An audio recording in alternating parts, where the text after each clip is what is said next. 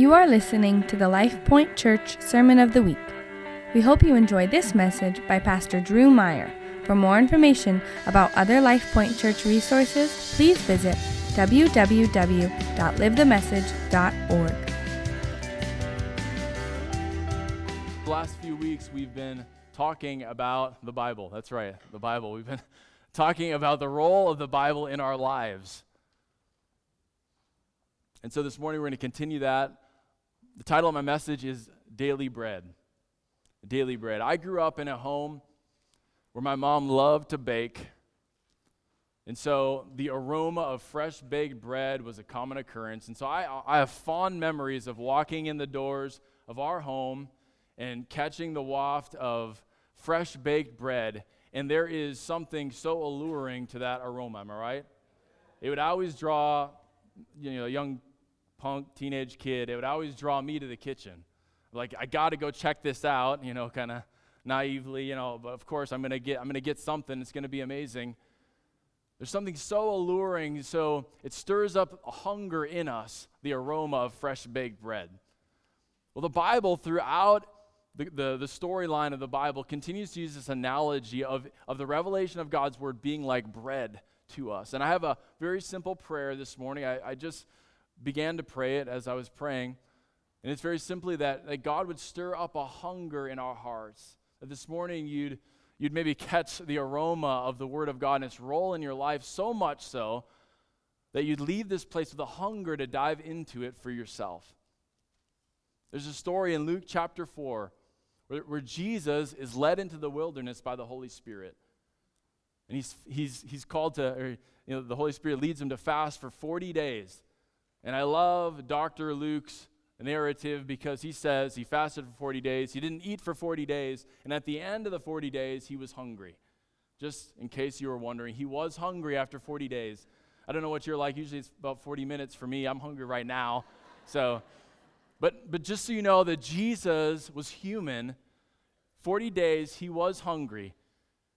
And so Satan sees him in his moment of weakness, and he comes to him to tempt him. And he says, hey, if you're really God, why don't you call out to this stone and turn it into bread?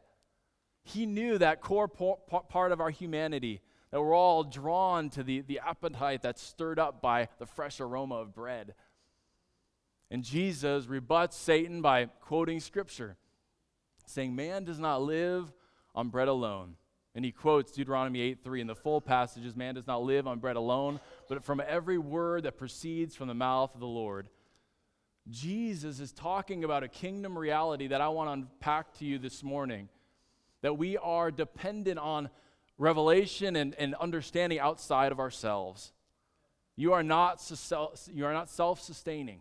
And just like in our physical, we need sustenance outside of ourselves, right? We need food and water every single day. Jesus pushed the envelope. 40 days is about what medical professionals would ever advise doing an actual fast.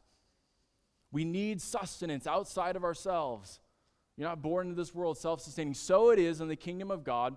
We need sustenance outside of ourselves, and it comes in the form of the revelation of God's word. We need it. We need it in our lives daily. And I'm going to emphasize something this morning that is a mantra of our church. We are a church that is contending for 7-day-a-week Christianity. Every day, everyone, every day, living in Jesus and with Jesus. That's what Jesus gave his life for. It was not a Sunday morning Christianity. It was not a nice, tidy little home and garden Christianity. What Jesus gave his life for was a daily relationship with every single individual. And that translates to the Word of God. Its role in your life is meant to be daily sustenance.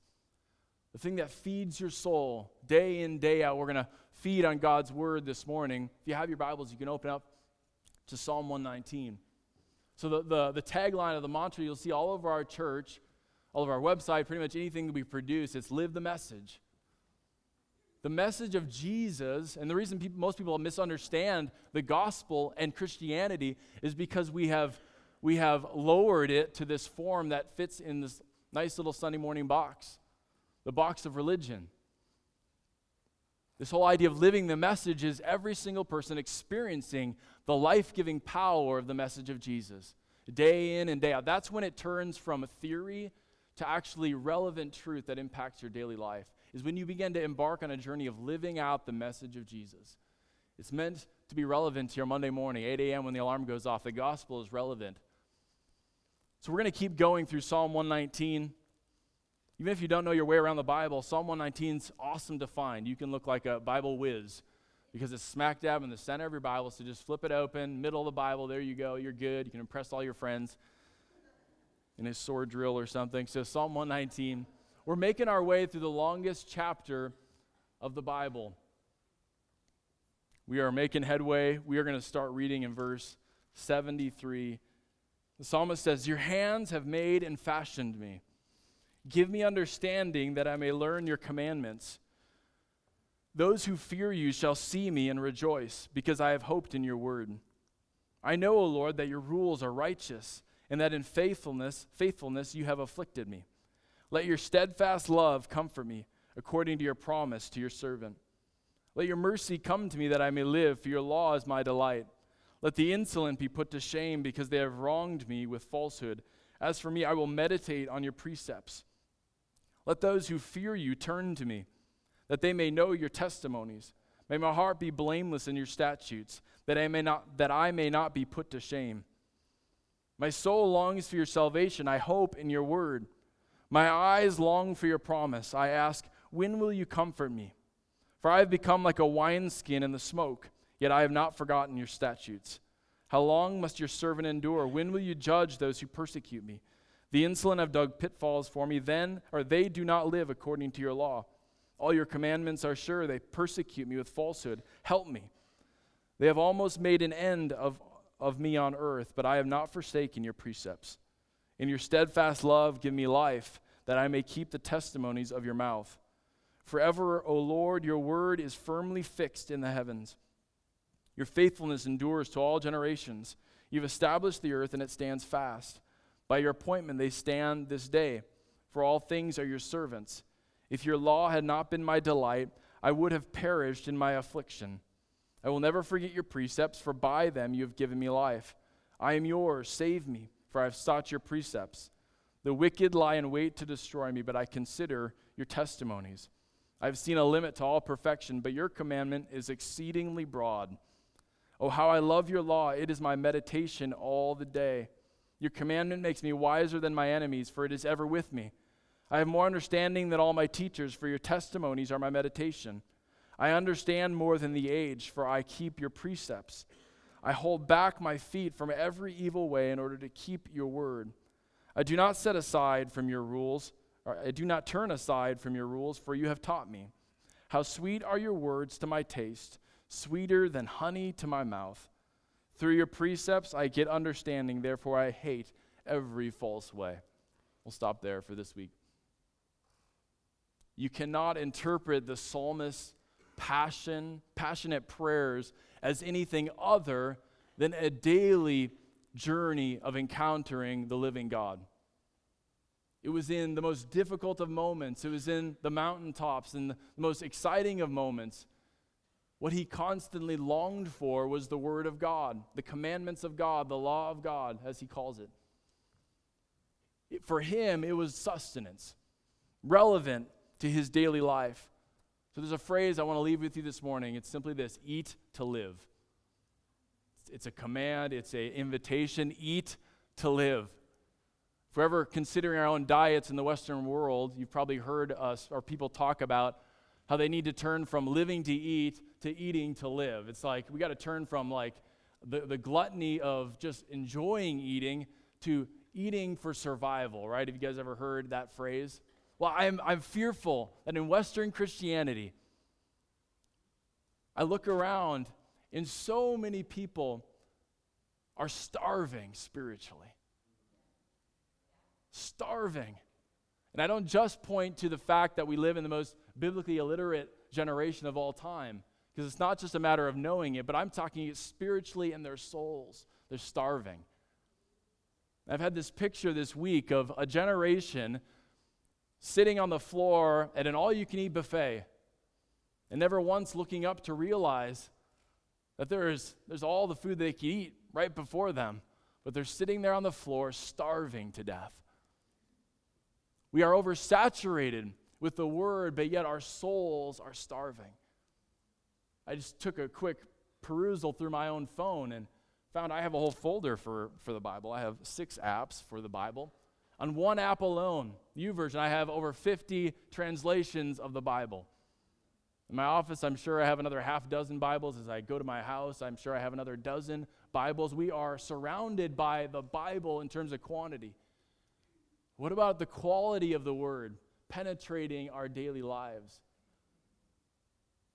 We're not gluttons in the Word of God. Instead, I would propose this morning that we need to get to a place where we're beginning to eat to live. And the living that I'm talking about is really living.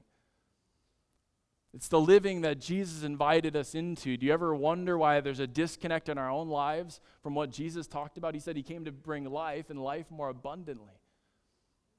He said when we have a relationship with him, it's going to be like streams of living water bubbling up from within. And I would propose that one of the main reasons that there's a disconnect from our daily lives and what Jesus describes is because we're not feeding on relationship with him through the revelation of his word. We need to eat to live, to really live.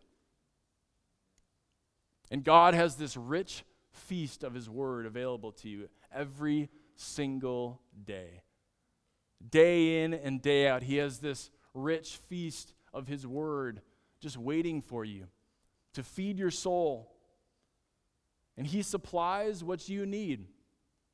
What you need as an individual, not just what the masses need, but what you need for the moment, where you're at in your walk with him. And so I really believe we need to move from seeing this book as just text on a page to seeing it be a living revelation of who God is. Hebrews chapter 4 says this word is living and active, sharper than any two-edged sword, able to even divide between soul and spirit. Can you discern between soul and spirit in your own life? I can't. But the Word of God is able to penetrate so accurately into your life, so precisely into your life, that it can discern even between soul and spirit. It's living and active. So this is not a textbook. It's not just another book in your library. It's meant to be fed on. It's meant to be both ingested and digested daily, actually working in the inner recesses of your heart and life. That's what we need, and that's what eating to live is really like. You realize the sustaining, strength-giving, satisfying power of God's word. So for the last number of weeks, we've talked about several roles that the word of God has in our life. Very first week, we talked about how if God is creator God, and you and I just for a moment could realize that we are created ones, and creator God gave us a revelation of himself, would it not make logical sense that on a daily basis we would attempt to submit ourselves to the authority of that revelation, of that word? It makes logical sense. Later this spring, we'll talk about why we actually believe in the 66 books of this Bible, of this book. But even if you were just to say, okay, God, if you are real and you are creator God, I'm a created one. I know I'm not self-sufficient on my own. I want to submit myself to the authority of your word. We talked about its authority in our life. Last week we talked about how we need God's word to reveal his love for us, his unfailing love for us. Every single day we compared it to it being a love letter to us. And so this third week I want us to consider the Bible, the book of God's revelation to us being like sustenance to our soul. Consider this, that the food of the kingdom of God is his word. It sustains, strengthens, and satisfies. In the kingdom of God, the food is the word of God. And in order for that to actually make sense, to be true, it means the word I'm talking about is word applied and word experienced. Not just word in one ear and out the other, or just a mental assent, just reading words on a page. In the kingdom of God, the food is actually listening to the word of God, ingesting it and digesting it and applying it, obeying. That's the food of the kingdom. And I'm believing over our church that as we open up our hearts to this reality, that we're going to see every one of us come alive more to Jesus and his work in our lives. So firstly, it sustains. The word of God sustains you. Verse 82, he says, "My eyes long for your promise. I ask, when will you comfort me?" We are born into a world that at the most youngest of ages, we realize that things are not as they should be, right? Why is it that in every generation, it's the youth that are always crying out for injustices, right? They're like, we need justice, because they look around and at the youngest of ages and they say things are not as they should be. God has created in us this ability to discern that things are not as they should be. And it's the word of God that sparks hope in our hearts, that there is a different way. We need hope. And it's the word of God that gives us a glimmer of a hope of a day to come. And some of the promises we see in the distant future, some of the promises we realize now. But the word of God sustains us through his promises, day in and day out. And the psalmist is raw and honest. He says, God, when will you comfort me? Is this going to have to be something I continually just see from afar, or am I going to realize it any day soon? We can be honest with God. He's big enough for it. Verse 92, he says, if your law had not been my delight, I would have perished in my affliction. For the psalmist, the word of God was a matter of life and death. For him, he was eating to live. He said, without your word, without meditating on your word, I would have perished. It's a matter of life and death. I don't know if that is the way it is for you. But I'm proposing this morning, there is a way of life that you can begin stepping in tomorrow morning if you'll realize the role of the word in your life as being a sustaining power. It gives you sustenance, just like food would. Now, 12 or so years ago, I adopted a life verse, Isaiah 50, verses 4 and 5. Isaiah 50 is actually a prophecy about Jesus. But the reason I adopted it as a life verse that I pray over my life almost every single day is because I do believe that Jesus came, and the reason he actually drew out this salvation project so long for 33 years is because he wanted to demonstrate to us how to live. He wanted to demonstrate to us what kingdom life was like. And so I confidently pray descriptors of Jesus' life over my own. I want that in my life. So Isaiah chapter 50 says, the sovereign Lord has given me an instructed tongue so that I might have a word to sustain the weary. Morning by morning he wakens me to listen like one being taught. He's opened my ears, and I have not been rebellious. I had this dream over my life that morning by morning I'd wake up ready to listen.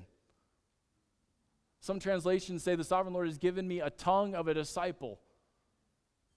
That I'd wake up ready to listen, not to check something off a list, to do a religious duty, but to listen, to sit at God's feet and just say, God, what do you have for me today? And as you do that, as you begin to feed on God's word, you see the prophecy over Jesus that he would have a word to sustain the weary. God uses you.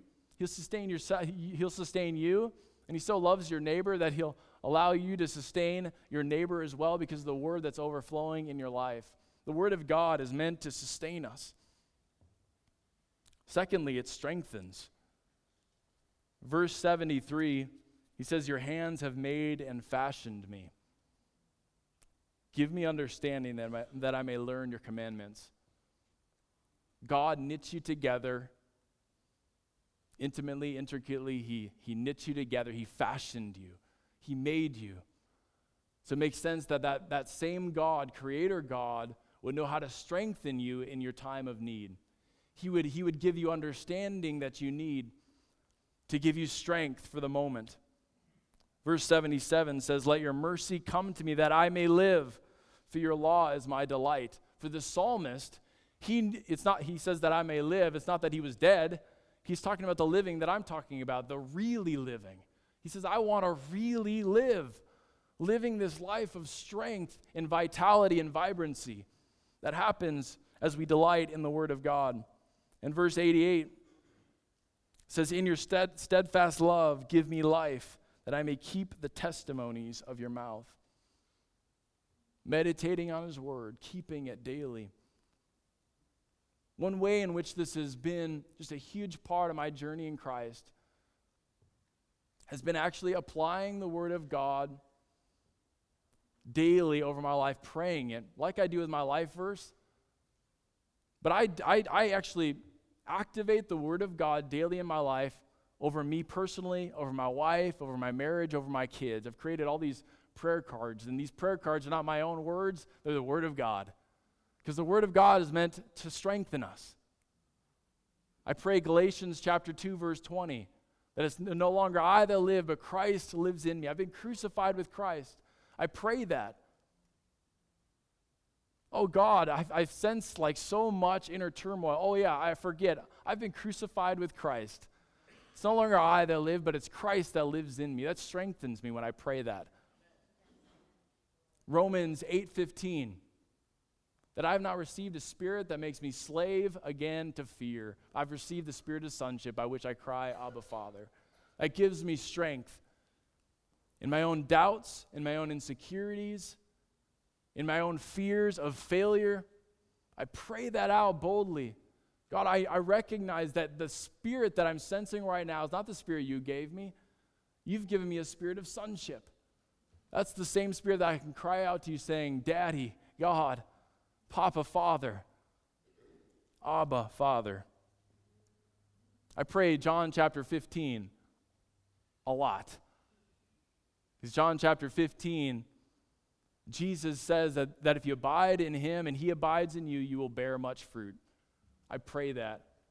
As I don't always see situations change around me like this, I simply pray this prayer saying, God, I rest in you. You've given me a promise that as I rest in you, you will bear fruit. I know it. And that gives me strength. It gives me enough strength to keep going and to go after it. It sustains, it strengthens. And lastly, it satisfies. The word of God satisfies the deepest appetites in your soul. Verse 103 says, how sweet are your words to my taste, sweeter than honey to my mouth. The word of God can speak to you in such a way that it satisfies longings and appetites deep in your heart. Questions you've wondered, discontentments that you've had, God can satisfy in a moment, in an intimate moment. And I would contend, in order for that to happen, in order for the word of God to really be satisfying for you, you need fresh bread. Every day, fresh bread. There's a reason at the local bakeries they sell day-old bread for cheap or nothing, because it's a lower quality. It doesn't taste as good, am I right? The most satisfying and most tasty bread is fresh bread. And so it is in our encountering God through his word, is we need fresh bread. And God delivers that for you if you come to him with a posture of expectancy and humility. He delivers a fresh word to our hearts. I was reminded of the story in Exodus chapter 16. The children of Israel in the wilderness. God sustains over 1 million people in the wilderness for 40 years off supernatural bread and quail that somehow migrate into the wilderness. But God gives them very specific instructions, and I want you to take note of the instructions that God gives them. Because he's always after our hearts. He's always after real relationship. He says, I want you to gather the manna, this bread-like formation on the ground, and I want you to gather quail, but only enough for the one day. On the day before the Sabbath, I want you to gather enough for 2 days. But the principle is God is going to supply. He'll give you what you need in the moment. It truly is quality over quantity. And as you read the story, it says some gathered a little bit more, some gathered a little bit less, but it was always enough.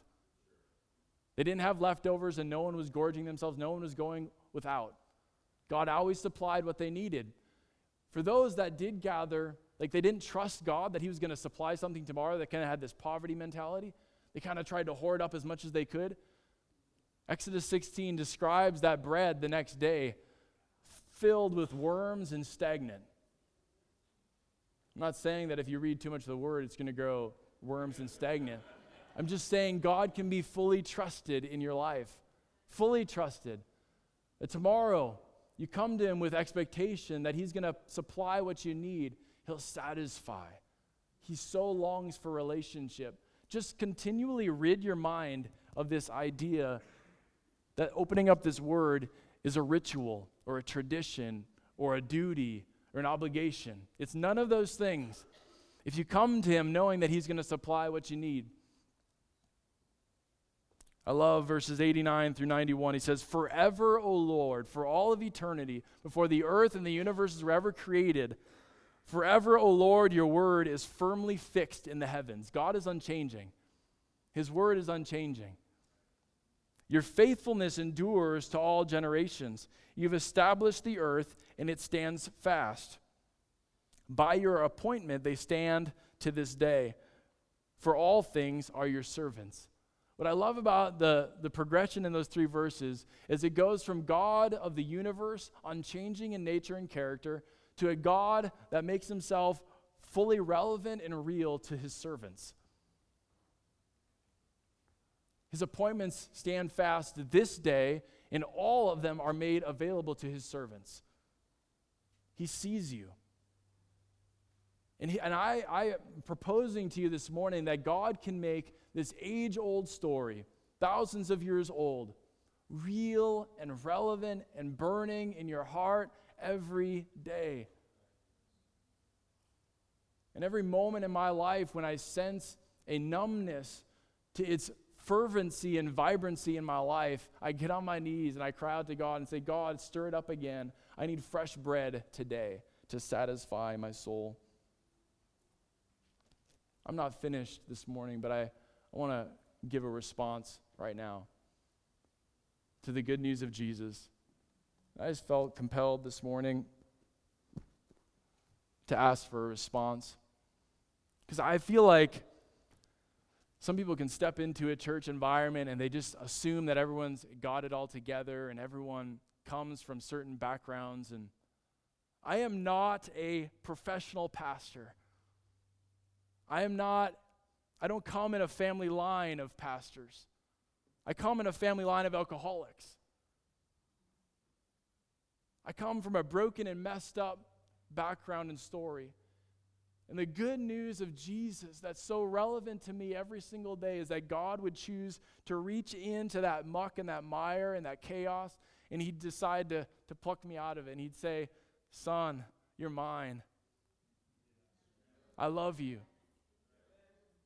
And that's a good word for me every single day. And I want that to be good news to every single person in this place. You don't have to have it all together. Today can be your day.